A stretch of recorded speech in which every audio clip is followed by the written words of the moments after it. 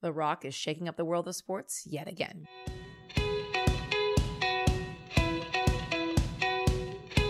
This is Sports Curious, presented by Last Night's Game. I'm your host, Amy Butchon-Siegfried, and while we are missing the world of the NFL right now in college football, guess who's jumping in to save the day yet again?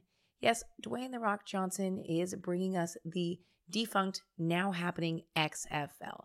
And if you're wondering what the XFL stands for, well, it doesn't stand for anything, so feel free to use your imagination.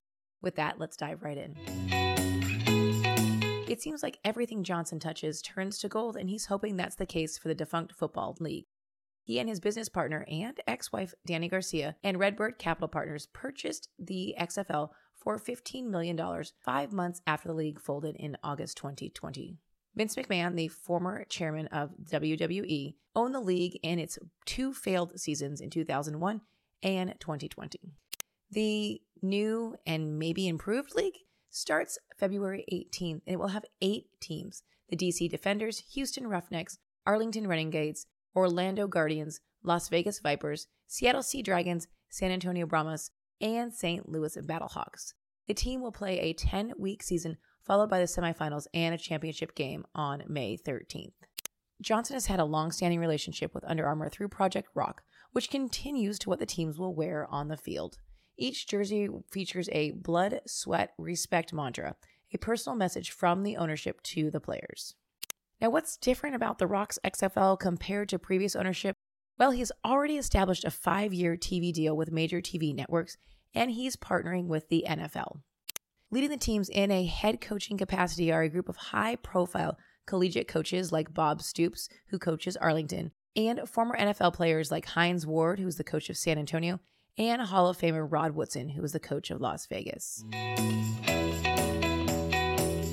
Well, that's it for this week. If you're like us and you're excited about more football, or maybe just seeing something new, the XFL has some really interesting rules and twists on the traditional game of football, so you might want to check that out when they start on February 18th.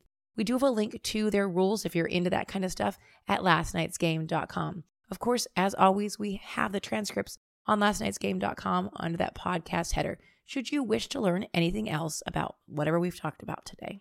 If you like the free content you receive every week, head on over to wherever you get your podcast and hit that subscribe button. Apple Podcast users, we would love it if you would head on over and leave us a review. We appreciate the time to do that. This one from A. Neals 316. I love this podcast and Instagram account. I feel like I'm in the loop when people discuss sports, and it's highly entertaining too. All the love for this one.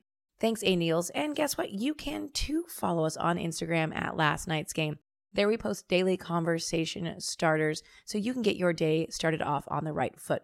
Of course, because our podcasts are only once a week and they're short and sweet, we continue to cover the world of sports and pop culture in our Instagram account. Check us out at Last Night's Game. We look forward to seeing you there. Springtime is around the corner, and if you're cleaning out your closet, how about adding something great in it just for you?